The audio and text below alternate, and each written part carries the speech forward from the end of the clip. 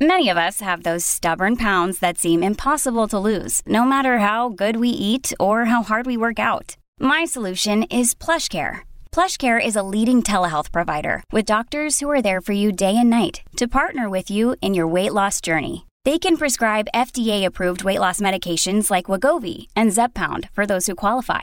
Plus, they accept most insurance plans. To get started, visit plushcare.com/weightloss. That's plushcare.com/weightloss. February 4th, 2018.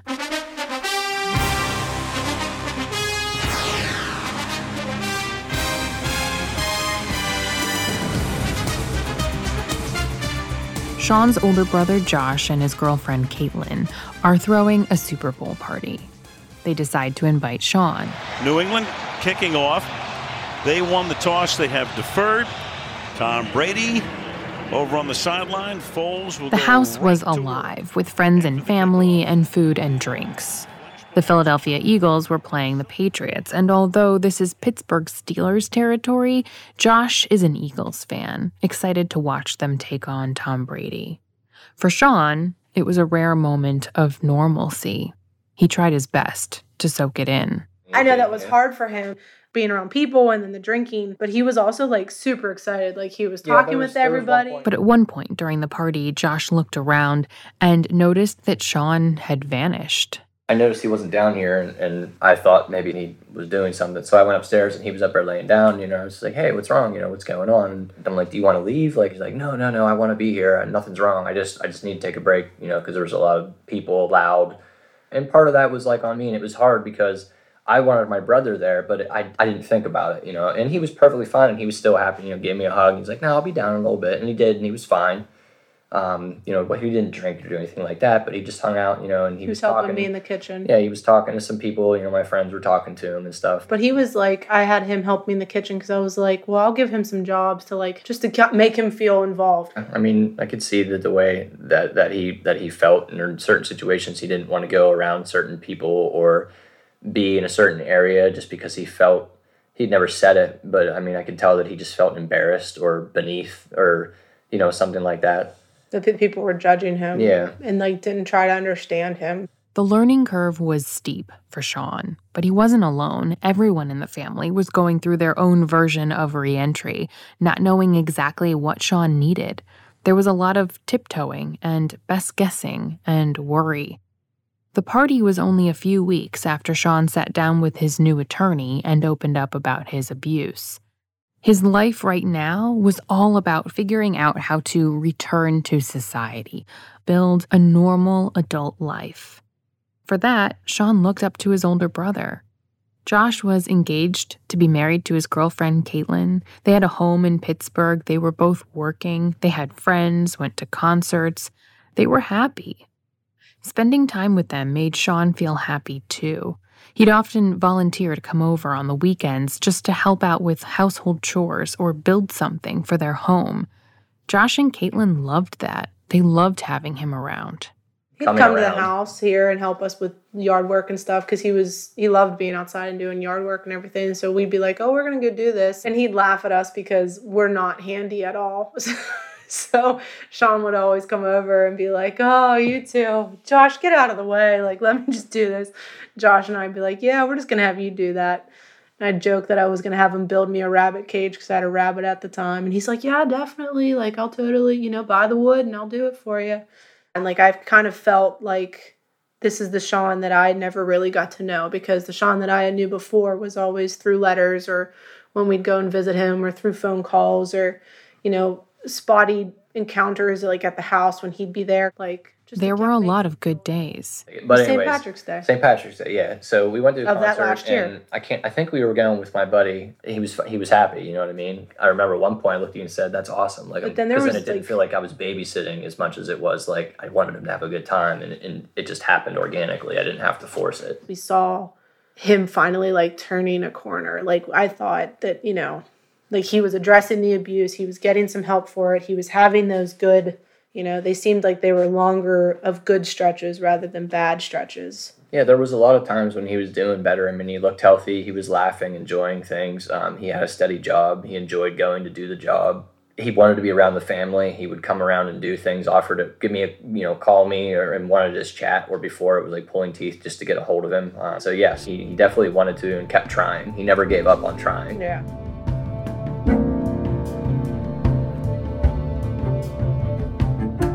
From Advanced Local and Meadowlark Media, I'm Sarah Ganem. This is the mayor of Maple Avenue. Chapter 5.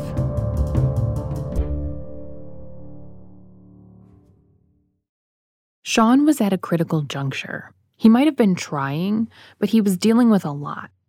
He had just ripped off a major Band-Aid, telling his story of abuse for the first time. Plus, he had legal prescriptions for tramadol and gabapentin, 2 drugs that he could use and abuse without violating probation. Still, he was expected by the system to somehow just deal with it all on his own. Sean needed someone to talk to, and of all people, he found a welcoming ear with his probation officer, a soft-spoken man named Dave Morante. I met him on his brother's front porch, and we talked for a significant amount of time, probably in the upwards of 45 minutes to an hour, which is pretty good. Dave was assigned to Sean's case shortly after Sean left the ranch and moved to Pittsburgh. He wasn't much older than Sean, and they immediately connected. Sometimes an initial interview, when you first meet somebody, maybe 30 minutes, but Sean, as a PO, I think he just gives people open-ended questions, let them talk, try to listen, try to learn. And Sean talked, and I let him go for a while. And he did tell me at that time, well, he hedged a little bit. He told me that he was sexually abused, and I've had individuals, clients that have had some form of a trauma at some point, but nothing like that. Sean mentioned Jerry Sandusky, and I immediately already knew. And I'll be honest with you, it kind of made me take a step back. Like, wow, I could understand. I mean, all you have to do is say the name, and people know. So I totally can understand the trauma and all that stuff that comes along with that. And I could tell, just by talking to him, you could see it in his eyes, that there was significant pain there. When Dave and I met to talk about Sean, it was clear to me that they had a special relationship. Dave took extra care with Sean. He saw him as a human, not just a case number. He was crying. And I don't know if he had been dying to find someone to tell that, he didn't know anything about me. It was the first time we ever met. If he decided to leave Allegheny County, it would be the only time we ever met. You know what I mean? So maybe he just wanted someone's ear to beat in about it. Maybe he could tell genuinely that I cared. I don't know. You know what I mean? I try to let people talk and hear them out versus being like, here's X, Y, and Z. This is what you need to do. Stay out of trouble. All right, bud, take care. See you next month, And I could tell Sean needed help. He was sitting on his brother's front porch, and his brother, he didn't even have the keys to the house. His brother wasn't giving him access to his home. So that tells you exactly where he stood with his family, too. As hard as Sean was trying to lead a normal life, at best, he was only halfway. He was constantly toggling between his old life and a potential new one, desperately holding on to anything that might tip the scales toward being his old self again. Oh, he talked about the wedding a lot. And that's probably why he was so focused on Josh and Caitlin's wedding. That was definitely something he was looking forward to, was them having their wedding day and him being there. Everyone I talked to from that period of his life remembers how Sean really latched onto the hope of being there for his brother on his big day. It had become his North Star and a major signpost for Sean on his road to recovery. Josh and Caitlin set an October wedding date, and Sean had no intention of missing it. He didn't reveal his true feelings, a whole lot. But I could kind of read them in a little bit that way. And I could just tell that this meant the world to him, to be in the wedding. But that was 8 months away, and the path that lay ahead was treacherous, to say the least. In addition to the more complex issues of trauma and addiction, Sean was expected to care for himself in a way that he hadn't needed to do for a long, long time. After all those years in drug court, in jail, in facilities, he needed to find his own housing and then get a job so he could pay for it. He started by trying the halfway house that was recommended by the ranch physician Dr. Christopher Davis. It was called Keep It Green, a sober community located in York, Pennsylvania. Davis told Sean that this place would tolerate Suboxone treatment, but when Sean arrived, he had a prescription for his tooth pain from the dentist, and that drug was not allowed. He left after 5 days. From there, Sean began hopping to different sober communities and halfway houses, trying to get back on his feet. One place kicked him out because of his prescription for gabapentin. He went on a Saturday. He called me on a Wednesday, and he told me he had to leave. Another had a different problem with drugs. He just said, I can't stay here. Everywhere I go, there's Narcan hanging on the bathroom walls. It's everywhere down here. Rules were lax. He turned around and Sean said to him, well, aren't you gonna drug test me? Oh, yeah, let me go up and get a drug test. It's up at the other house. Some were in such bad physical shape, it was hard for Marianne to imagine how someone could ever put their life back together inside of a place that was literally falling apart. I couldn't even breathe in there. There was holes in the wall, there was moldy stuff on the counters and ashtrays and cigarettes everywhere. I thought, what a death trap.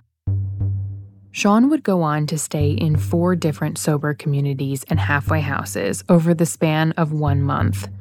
And the experience was so bad that he eventually completely ditched them, deciding they just weren't working for him. It made me wonder, was this a common experience for addicts?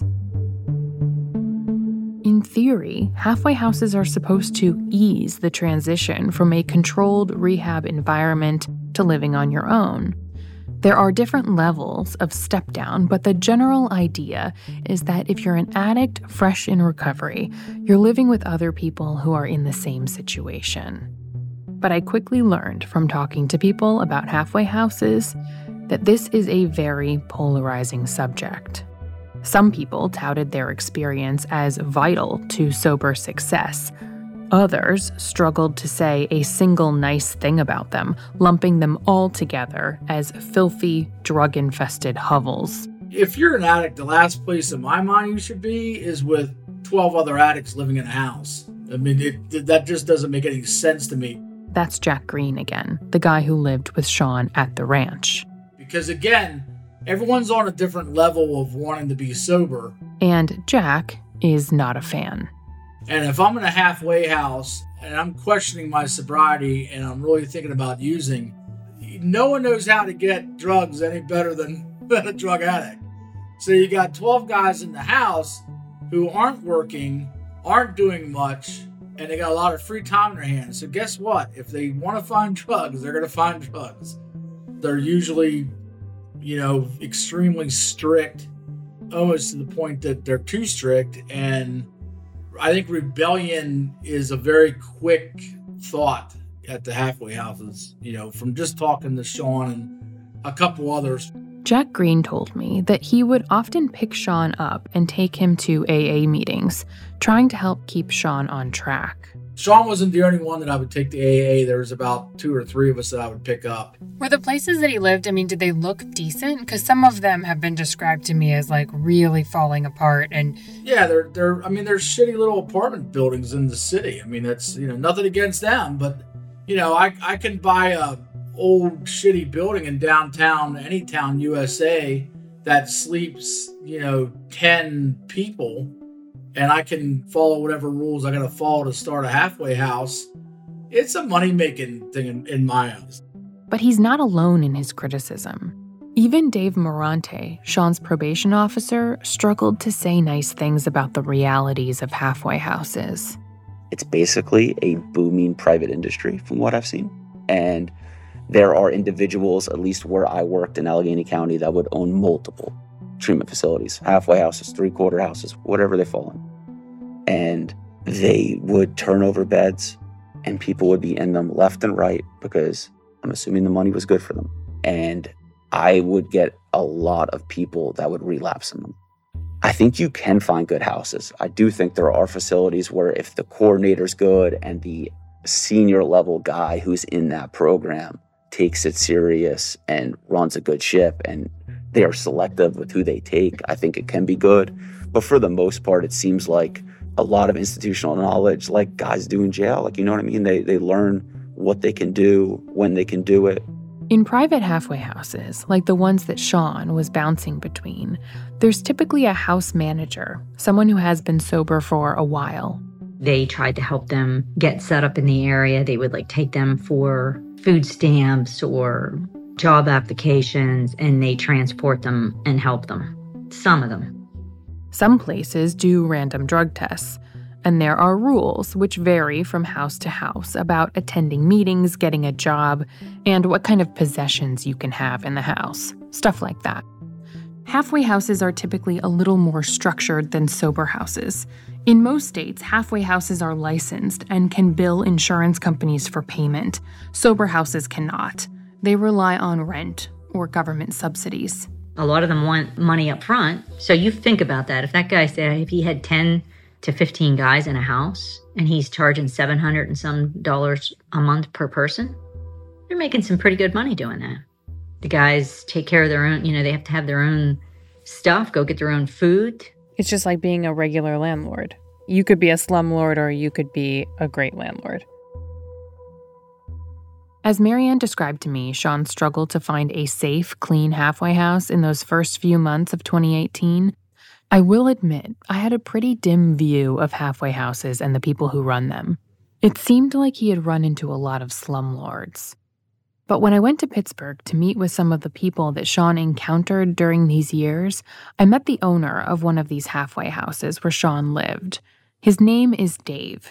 And the guy who runs the house, the supervisor, his name is Anthony.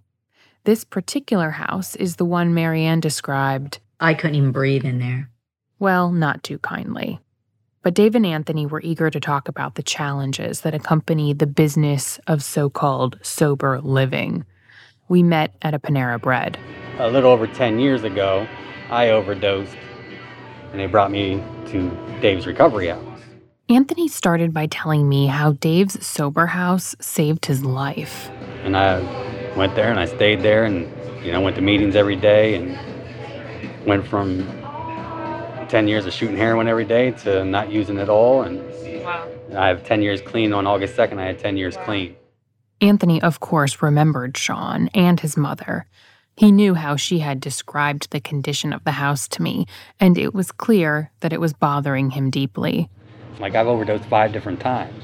So had I not been brought back, how can I help all these people? So they see another side and they say it helps them. Do you understand? And so that's why I get real passionate about it. And it's just I don't like being looked at in a negative light in any way. But before I could say anything, Dave, the landlord, stepped in. I have a 3-quarter house or do this or do that. Most of the times I'm being generalizations here. Usually a negative connotation associated with it. Like, what is that negative connotation? They're going to be bringing drugs into the house. And now my teenage daughter or son who only lives 3 houses away or 4 houses away is going to be subjected to that. Just the stigma that's behind the addiction as it is. And it's just addictions in general. Like the neighborhood will get kind of upset that you're in the neighborhood. Certain neighborhoods, communities, things like ours, the one I'm in, they said they've lived there 29 years and never had neighbors as good as us. You know what I mean? We shovel their sidewalks for them. We do all that, carry their groceries. It's the negative because you'll have an overdose. That's life. When you're working in this, it's what happens. And so you see an ambulance or something like that on your street and it's just here they go again. Dr. William Miller, who studies recovery practices and outcomes, told me that the concept of a halfway house does make sense. It makes sense if you're coming out of particularly a residential kind of program to go right back into the community again is a big shock. You're suddenly exposed to all the same cues and all the same conditions in which you were using before and all the same people too, by the way. And if there's not transition to help the person make that adjustment back into the community, it's harder. So just helping people those transitions make sense. The problem is that without regulation, anything goes. If you break a leg or something, there's a rehab program that you go to where they do physical therapy with you and help you get back on your feet, literally. And those are subject to medical standards. You have to be a licensed person to at least supervise treatment there. and to provide treatment. Halfway houses, again, the regulation is either absent or very, very weak. In 2020, there was only one state, Arizona, that requires both state licensing and private certification for recovery residences. There were 12 states with no regulations or accreditations at all, another 26 that rely on private third-party certification boards, and the remaining 39 states either have state licensing only or are developing private third parties in collaboration with the National Alliance for Recovery Residences. That's a mouthful, but it's a nonprofit that writes standards for states to adopt to keep recovery houses in check. Right. There is no national standard. Fred Way is the president of the National Alliance for Recovery Residences. And the problem, as Fred sees it, is the same as almost everything else related to addiction and recovery. There is very little regulation. Will we ever get bad at the bad apples? Probably not. But if we can cut the barrel in half, then I would say that's a win for all of us. Why did you say, will we ever get rid of the bad apples? You said no. Why would you say that? Because you're always going to have, someone running a boarding house, or as we call it, a rogue recovery house, will be around. We don't want them around, but they will be around. Dave told me that 10 years ago, he was a traditional landlord. His tenant was moving out, and a real estate agent approached him. And he says, I'd like to rent the place off of you. And I said, okay, what's going on? And he started telling me, he goes, I have some guys that need a place to stay because the rent will be coming directly from me. You don't have anything to worry about. You do this, you do that. So I said, okay, I needed a renter. I really didn't know anything else about it. Fast forward about 6, 7, 8 months later, I get an anonymous letter in the mail. Still remember, this was on a Saturday morning. I get an anonymous letter in the mail. And it says that my home is in shambles, there are people parking, loud noise, all this kind of stuff like that. He calls up the real estate agent and confronts him about it, and the guy says, oh no, Dave, there's everything is fine, something's just not clicking. So, Anthony was at the house. I decided to make an unannounced visit about 2 days later. And I remember this was a Tuesday evening. I knock on the door, these guys don't know who I am from anybody. And I say, I own the house. Well, I'm going to say there was about 8 or 10 or 12 guys there, and I would say they turned on me. In other words, they shifted their anger towards me because the plumbing was leaking, and just a myriad of things. And they go, we heard you don't fix anything, you do this and that. I said, yeah, time out. And I explained everything to them. So one thing led to another, and the guys realized that I wasn't lying. Is the person who was moderating it was. And the guys were sitting there, and Anthony was one of the guys. And they implored me, they said, please don't kick us out. We have nowhere else to go. If you shut this house down, I go, I don't know anything about a 3-quarter home. I know nothing. And they go, please work with us. We have nowhere else to go. And so I went back to them the next day, and I said, okay, we'll give this a shot on a month-to-month basis. And that was about 10 years ago. I mean, that's an incredible story. My immediate reaction to that story was, wow, this industry is so unregulated that this guy owned a halfway house and didn't even know it. We have said many times, if there were just basic regulations for these, it would make things so much better, not just for us, from the stigma and everything else that we were alluding to earlier, but just for the guys and the girls in general. I mean, there are also 3-quarter homes for women that are just literally like sex traps. Oh man. Am I embellishing? No. Yeah. I mean, it's not good, and those go unchecked. Oh, there's some horrible acts. There's a innumerable number of horror stories, and it's sad. Like a lot of these recovery houses, you're walking in, everybody's getting high. And they're money pits from the standpoint of they don't mind when people use because they get to fill up the bed, and then when that person comes back 7 to 8 to 10 or whatever, they charge them that money again. At the end of 2017, the governor of Pennsylvania, Tom Wolf, signed a new law that should have created new regulations for sober houses and halfway houses. But 5 years later, no new oversight is in place. Some of the delay has been blamed on the COVID-19 pandemic, but the problems began long before it started. So things remain unchanged. Managing a halfway house is still a for-profit business with few rules.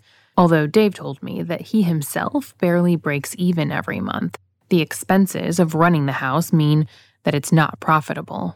Nah, I mean, well, you gotta realize electric with 6 men with cell phones, laptops, TVs, Fire Sticks, Wi-Fi. The cable bill alone is $250 a month for each house. The water bills are ridiculous. Like now you're coming into winter, so now you're gonna have $500-600 heating bills. But the way we operate, Anthony will tell me like, hey, we're running a little short here, or as a separate owner, if you will, ultimately has to pay the bills and things like that. We've come to a mutual understanding, and this has been in existence for not just 8 months, we're talking like 8 years, Sarah. This is going to come off really like too good to be true, but it's the truth. Is if a person shows up and doesn't have the $400 or $450, we don't require that. All we ask was within 2 weeks you find a job, and as long as you are, as Anthony knows, if you're making a concerted effort to try to work, we'll work with you. We're not there for the money. We're there to provide these guys a safe and structured environment. And as long as you do your chores, you try to go to meetings, you get a job and you work, and you don't use, we'll work with you. It does seem too good to be true. No. I mean, in like I'm saying that in jest because I think that's probably not normal. Every year, my tax guy, I'm a civil engineer. Yeah, see why you do this? Yes, because it's basically a wash. It really is. I told you before how I walked into this interview with a dim view of people who run halfway houses, but I pretty quickly realized that I was probably generalizing things too much. Maybe these two guys, Dave and Anthony, are the exception, but it sure seems like they are trying pretty hard to do the right thing. It's just that without any rules or regulations, a lot of people like Sean find themselves in places run by people who are not just okay with breaking even, like Dave is. Here's Fred Way again. Believe me, if you're doing it the right way, you're not going to be buying no boats. The argument against regulation is that it would make things even more expensive.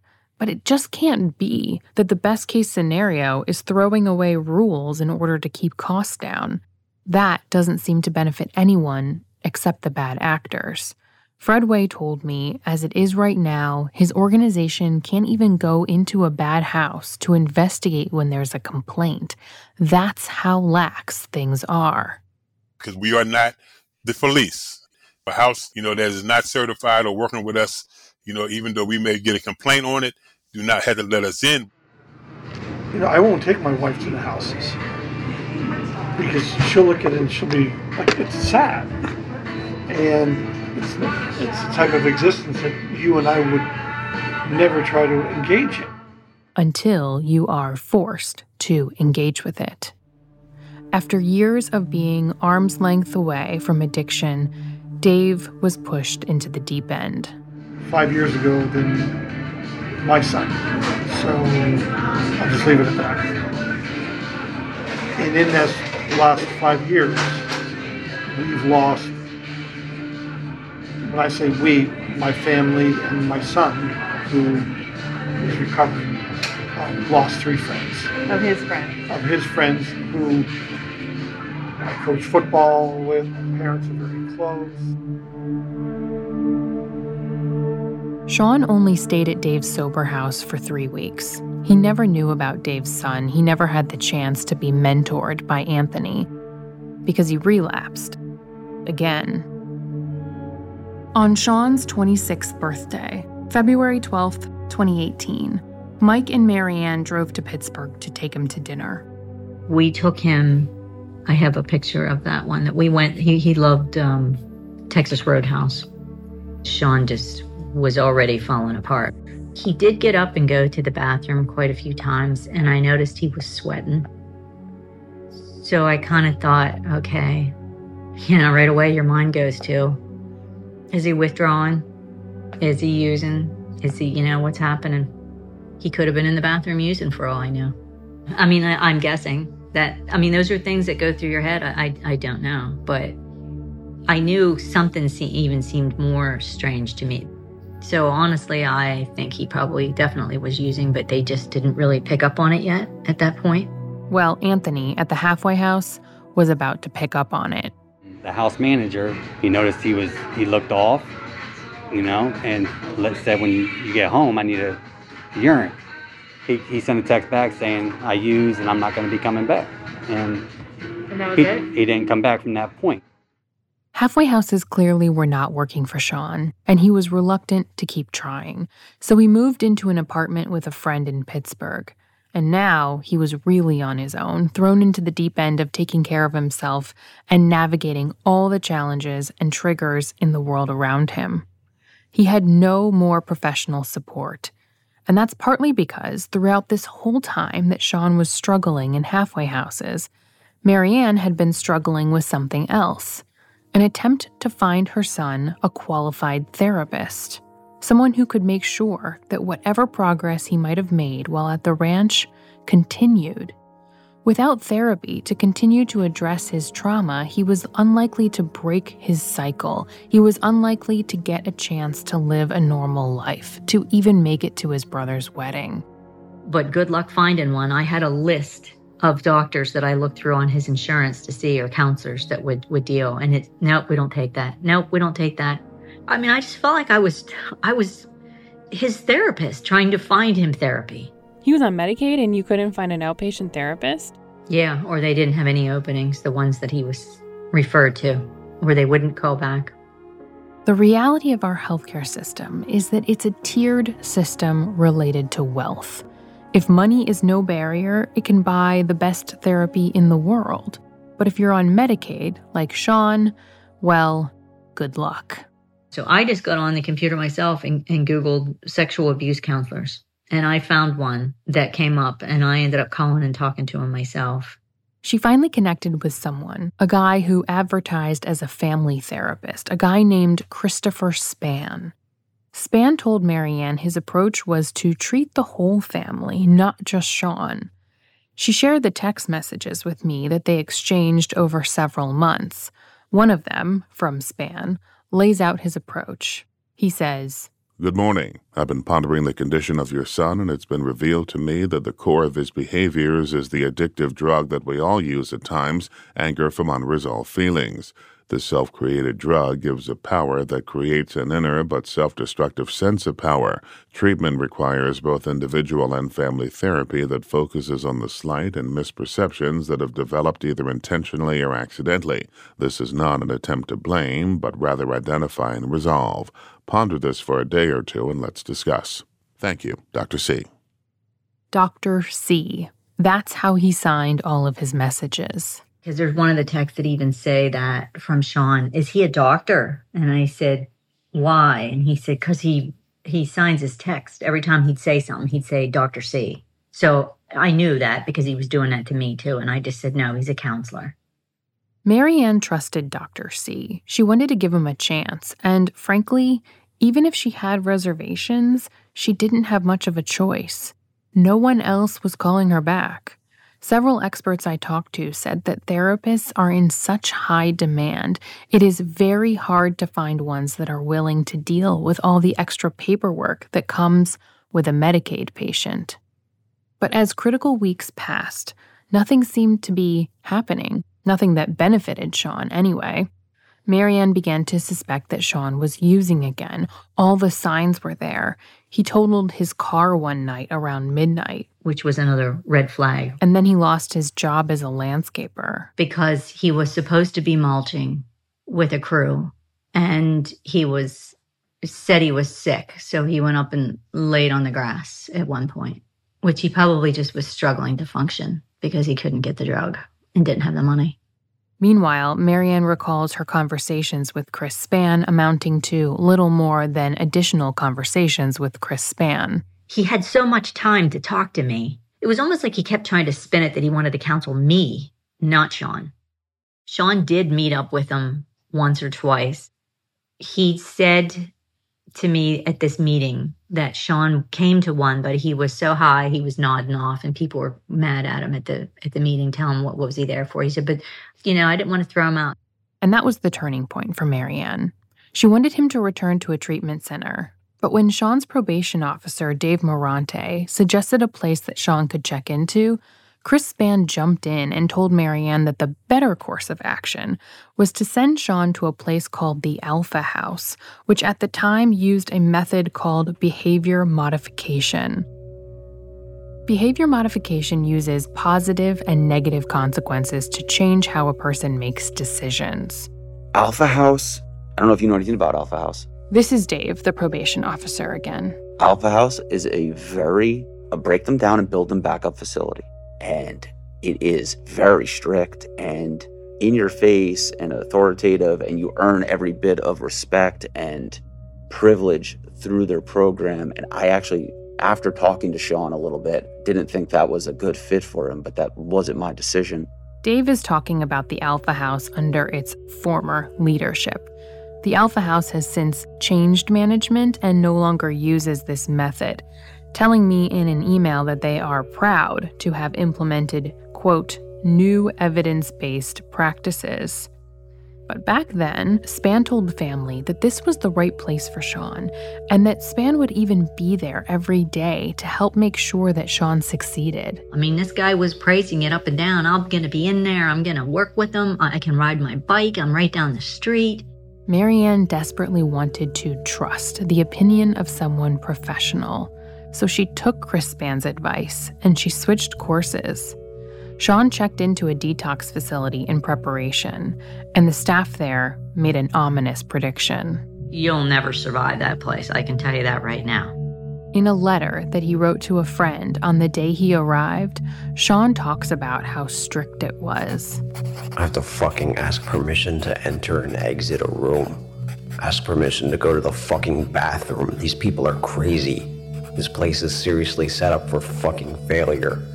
I seriously don't know if I can last here for this long, baby. I really don't. They're fucking ridiculous here.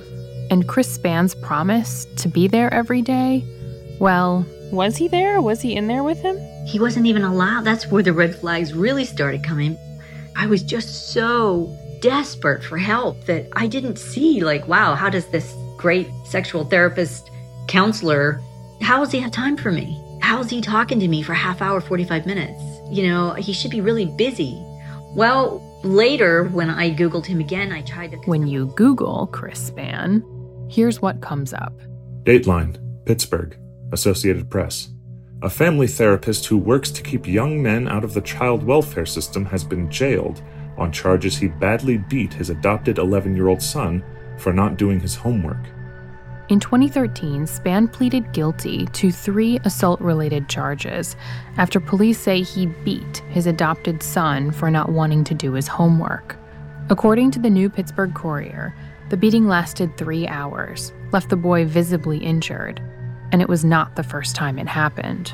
Christopher Spann, 52, of Pittsburgh, remained jailed Friday, a day after his arraignment, on charges of aggravated assault, reckless endangerment, and endangering the welfare of a child. Spann pleaded not guilty. Salvation Army workers called the police on Wednesday after the boy arrived for an after-school program with a black eye, lumps on his head, marks on his face and neck, and bruises on his legs. The boy contends Spann has beaten him several times in the past, but that Tuesday's incident was the worst, according to a police complaint. This, of course, is not proof that Chris Spann wronged the Sinisi family. But what is undeniably true is that this is a critical time for Sean. He really, really needs outpatient counseling right now. But the way the system is rigged, the only choice he really had was to exchange text messages with a guy who himself is accused of child abuse. And even setting aside Chris Spann's criminal activity, his recommendations for Sean proved to be ill-fated. Marianne would later hear from many more experts pretty much exactly what Dave, the probation officer, said. The behavioral modification at the Alpha House was not the right kind of thing for someone like Sean, who was also dealing with the trauma of sexual abuse. I don't think that treatment needs to be fun. I get it. You know what I mean? But I think you need to be comfortable. He was clearly uncomfortable. He needed, in my opinion, and obviously, I mean, not a therapist or anything, but just from the outside looking in that way, he definitely needed just a professional in that trauma, and then probably another one in drug and alcohol. Someone that specializes in that, which I don't even know if there's anyone that can do both. Well, that is what Chris Spann said he could do.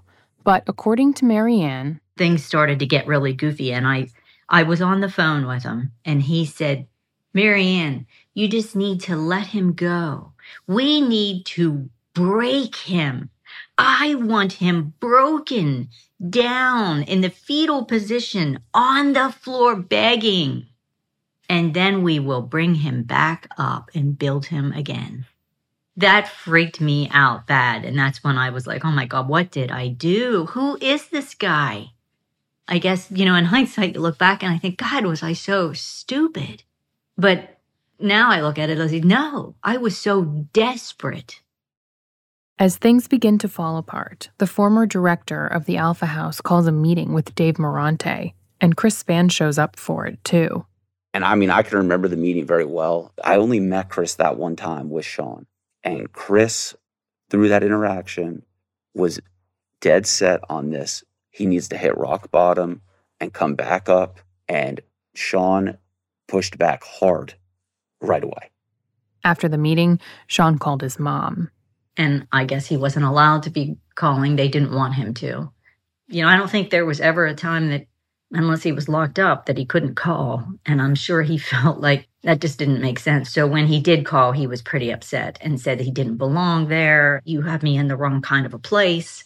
And then I could hear them screaming at him and saying, what are you doing on that phone? And he proceeded to yell for a while back to them, saying, I'm talking to my mom, let me alone. And the person was screaming, and then it disconnected. Hello? Hey, Chris, this is Sarah Ganem. Chris Spann no longer lives in Pittsburgh. Yeah, how you doing? Good, how are you? He moved to California after his arrest. I'm doing well. Good, thank you for taking the time to talk to me. But I was able to reach him by phone one morning. So I just want to tell you a little bit about the project that I'm working on, and then we can, chat. I've been talking to everybody who encountered Sean at different points in his journey, and his story for me kind of embodies this societal failure to address trauma when there's addiction involved. Well, to be honest with you, the things that you're bringing up, they're more global to what you think, because I'm actually considered one of the few therapists that will deal with that issue. I've been in the field for 33 years, and I discovered a connection between sexual abuse and addiction among males, I say about the 5th year of my career. And I'm kind of surprised that it's still not, I'm going to be honest, I'm not surprised it's not being addressed, because I'm going to tell you a story when I first came into the field. Chris Spann immediately begins to tell me the same story he told Marianne about how his first job in the business of recovery, he was told, they said, Mr. Spann, we do not make money off recovery. Do you understand your position now? In other words, they said, we make money off keeping people sick. And I have found in my 33-year career that is the basis of a lot of facilities. I've worked at about 10 different facilities in Pittsburgh, and I'm now out here in California, and I find it very similar, that the goal is to keep people sick enough so that you continue to have an income coming in for your agency. Granted, there is some responsibility on the client to do what they need to do, but as you have brought out, they're not given a fair shot. The goal is not to make people better. The goal is to assure that you have a group of people who will come keep the money into your pocket. So you said in the beginning that you're one of the few people. I mean, Marianne told me that she had a really hard time finding a therapist, and I think that's how she landed on you, right? Is that your recollection? Yeah, because basically I am advertised. I forget the website that actually says, this guy deals with, sexual abuse. And I'm not saying I'm like one of a few, but I know there's not a lot out there who actually try to treat sexual abuse. Chris Spann told me that while he was practicing in Pittsburgh, he was treating 25 to 30 men who were victims, just like Sean. And Spann told me he saw a lot of them relapse. Like most men, a lot of shame, a lot of embarrassment, a lot of denial, a lot of self-blame, a lot of anger, frustration. So it's kind of like a circle. It's like on one level, I'm a victim, but the other level, but I was responsible, so it's my fault. And that is where the confusion kicks in to, hey, the only escape I have now where I have power is let me get half.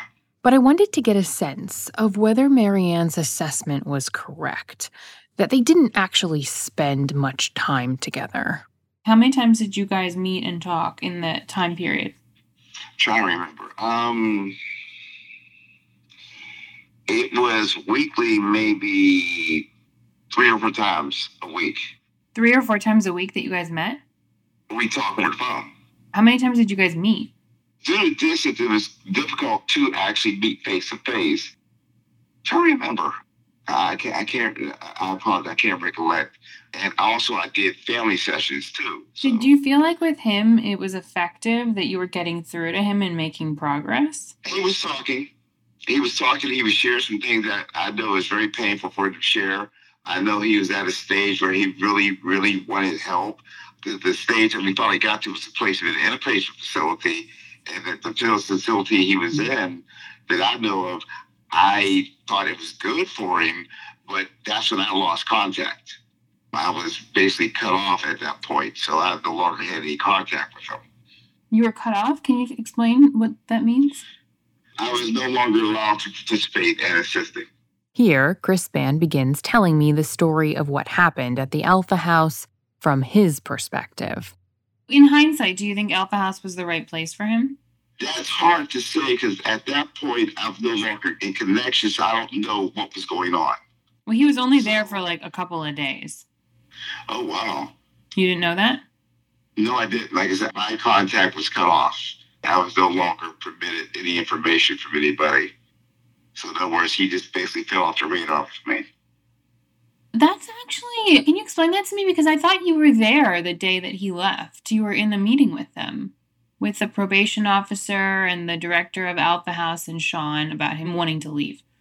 Yes, I was, but at that point, it was basically a meeting to say, hey, this is what's going on. This is the consequences, blase, blase.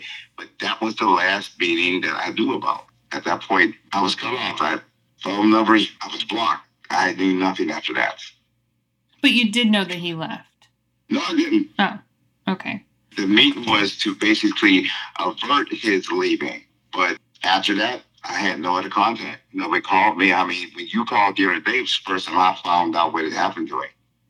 One of the reasons that his mom told me that he agreed to go to Alpha House is because I guess he was relaying to his mom and you were relaying to his mom that you would be able to go there and continue your treatment with him, that he believed that you would not be cut off. Does that seem accurate to you? It seems accurate, and I believe that I'd still be allowed, but I was cut off. And I didn't know whether the family initiated it or the agency initiated it. I was cut off from everybody. So I really appreciate your candor here in this conversation. I wonder, his mom has kind of expressed some reservations about the relationship and just thought that, maybe you guys didn't meet enough times, that you maybe tried to push the God card a little bit with him and he was resistant to that. And she also just felt like it was more therapy for her than it ended up being for Sean. What do you think about that? That's your perception. I can't debate a person's perception.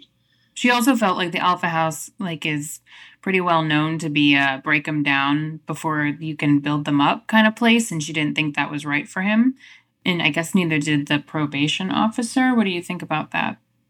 Again, that's their perception. I have to, it's kind of like if I like something and somebody else doesn't, that's their perception. I know people who've done well there, but also know people who've not done well. And combination of things. But I put an onus on first the professional that they give the best they can. As I said, when I found out from my first job I had that their motivation was just purely financial, that kind of helped me to understand that, watch how I walk in the field among my colleagues, so. When you say that you put the onus on the professional, do you feel like you did all that you could have done for him? And do you feel like in any way responsible for that time period? I did the best to my skills and knowledge and ability. I've been doing it pro bono, so there was no financial gain for me. Could more have been done? Probably. On some level, I said the major thing that I found difficult was the fact that we were working long distance, so that hindered a lot of things. So. Well, he wasn't, though. To be clear, I mean, he was in Pittsburgh. His mom was not. His mom was in Blair County, but he was in Pittsburgh. Yeah, but I mean, he chose not to always meet face to face. I see. Which made it difficult. I see.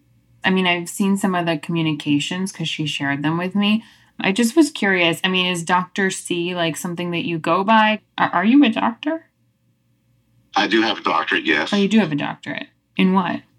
Okay. I'm kind of concerned now where these questions are going. I saw Dr. C at the end of every single text message, so I'm curious about what. Well, it's information systems of communication, and I used to investigate addiction. Information systems and communication is what your doctorate's in? Yes. Okay. I mean, you could understand how that might be confusing to people that you call yourself Dr. C as a therapist. What do you mean? Well, I mean, if I saw that, if I was a patient, I might think you have a medical doctorate because it's therapy. You know something? Honestly, that has been something that a lot of people I have found don't understand about doctorates. But once I explain to them, once I show my skills, then it's okay. But yeah. You're saying once you explain it to them, people understand why you call yourself Dr. C? Are you there? Yeah, I'm here. Oh, I'm asking a question. I mean, did you explain to Sean? Because there are some text messages here from Sean where he's questioning that. He questions if you're a doctor. He thought you were a medical doctor. So that's why I'm asking. I never give people the impression I'm a medical doctor. Okay, so you explained to him what your doctorate's in? Yes. Okay, and can you tell me what your therapy-related credentials are? In regards to? Well, you give people advice and you advertise as a therapist, right? So what are your credentials related to that? My credentials are a master's degree from Duquesne University in community counseling and mental health. You're no longer living in Pittsburgh, right? You completely moved away from the area? Yes. Can you tell me when? Why is that necessary? I'm just curious. Oh, because I'm telling a story, and so it's just helpful to frame when you left. I'm just out of curiosity. You moved away from the area, so is there a reason or a time frame that you could give me some context for? I mean, you certainly don't have to, but I'm just asking. Okay, I choose not to answer that one. Okay. Listen, I have to ask this question. While it may be uncomfortable, but I did see some criminal charges that were filed against you, and I just wanted to know if you wanted to respond to any of that. What did you see? Abuse-related charges related to your stepson? I explained to him that the abuse-related charges of his adopted son are on the internet, and once I told him, he admitted it. Yeah, what happened, I had used corporal punishment on him, and I was arrested. I pled guilty. That's common knowledge. I was just surprised to see that because, everything that you talked about in the last 30-minute conversation was about kind of meeting people where they are and a different kind of philosophy, I guess, at dealing with people. So it just didn't seem to jive with the way you kind of portray your therapy and your help. That was a very embarrassing time for me because of that, because I was overwhelmed as a foster parent. And unfortunately, I did not reach out to get what I needed at the time. And so that's why afterwards I did address the issues. And so, it's a mark against me. But since then, I've actually taken the steps to address it. And So that situation is actually, it was a growth period for me. Oh, well, good. I'm glad to hear that. I wish you the best in that way. And thank you for shedding some light on your time with Sean. And I will let you know when the podcast is done. Okay. All right. Thank you so much. Have a good rest of your day. After I talked to Chris Spann, I went to the Pennsylvania database for certified therapists to see if his license was revoked after his arrest. But it turns out he was never in the system. Chris Spann stopped practicing in Pennsylvania just as the state began to require licenses for family therapists. In fact, the new law went into effect the same summer that Chris Spann stopped seeing Sean. I'll be honest, I don't know what to think about this whole Chris Spann situation. He does make some important points, and he seems to get the big picture of the problem that kept Sean from getting the right kind of help inside of treatment facilities. But still, there remains this unanswered question about how much time he actually spent with Sean. Marianne says it was not very much at all. Spann says they had a lot of phone calls, just not in-person meetings. Oh, and he's not getting paid, which begs the question, what is Chris Spann getting out of all of this? Even if we give everyone here the benefit of the doubt, the reality is this was not the right treatment for Sean. That was clear to Dave, the probation officer, and it was clear to Sean's family. And Sean? Well, amidst the chaos, Sean never lost sight of his North Star. Sure, he was using again, but there was no doubt in his mind that he would be in shape to attend his brother's wedding in just a few months. Josh and Caitlin were watching everything unfold from the sidelines, and as the days passed, they didn't see such a clear path to that reality. Josh had really been concerned, and Caitlin and he were getting closer to the wedding. And we always kept it on hold, that Sean was going to be in it. But, it was getting down to the wire of tuxedos and measurements and all that. So Josh had called me and he said, Mom, what am I supposed to do here? Sean doesn't seem real stable. The wedding's going to happen. I have to know. I can't, what do we do? And I said, Josh, I think whatever you want to do, I think it's your day. It's Caitlin's day. You're going to have to make a decision, and I'll support you in whatever that is. And he said, I hate to say this out loud, Mom, but I think it's time we pull the plug and not have him in it. I mean, he was coming to the wedding. We were all excited. It was just, he wasn't a part of the wedding party just because I couldn't rely on him. That was the main thing, and I didn't want him. It sounds so terrible, but it's not. I didn't want him, in pictures and stuff like that if he was doped up or, you know what I mean? It wasn't fair to her, or to the family, or to myself, or anything else to have maybe one of those crises if something were to happen on that day. So, I mean, he was definitely coming to the wedding. He was invited. I just couldn't have him in the wedding party just because of the reliability piece. I just didn't know what was going to happen. Sean did not have phone privileges at the Alpha House, so when a woman came to visit, he took the opportunity to borrow hers, and he called his mom. And he brought up the wedding and asked about Josh and stuff. And I said, yeah. And he said, well, what's going on with that? Like, I'm in here. How am I I have to get fitted for the tuxedos and stuff. I didn't expect that to come out of his mouth, so I really felt like that was the time to tell him. And I just said, Sean, you need to focus on this. The wedding was about 4 months away at this point.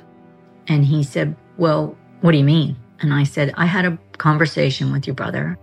You are living a very unstable life. You don't have a job. And we don't know what's going to go on. So this is about their day. He loves you. He wants you there, both of them. But we think that it's best that you're not in the wedding. Well, that didn't go over well. He just said, well, what the fuck is that? I'm not going to be in my own brother's wedding? What are you talking about? I just said, Sean, this isn't to hurt you. And this isn't just about you. And I felt bad saying it, but I did say, we're looking at it like, are you even going to be on this planet? And he just got real quiet and didn't say anything for a while. And I said, this is what we live with every day. Is today the day Sean's going to die? Is it going to be in a month? 2 weeks? What? It's a guessing game for us all the time. Up and down. The next day, despondent and carrying all of his belongings in a pair of garbage bags, Sean Sinisi walked out of the Alpha House.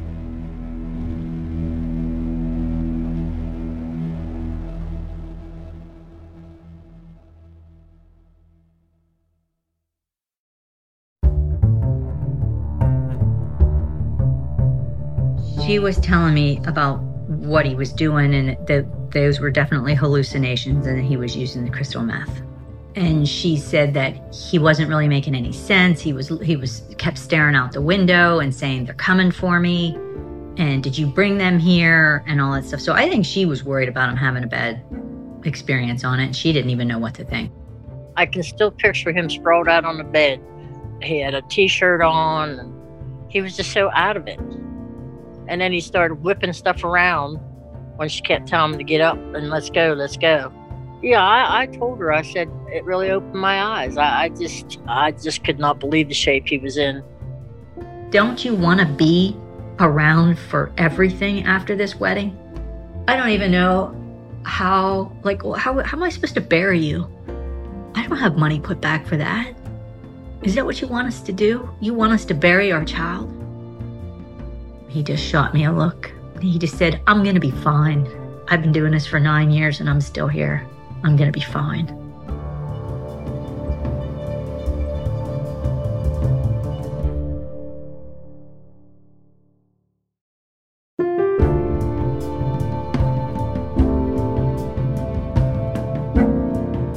The Mayor of Maple Avenue is written and produced by me, Sarah Ganem, in partnership with Penn Live and Meadowlark Media.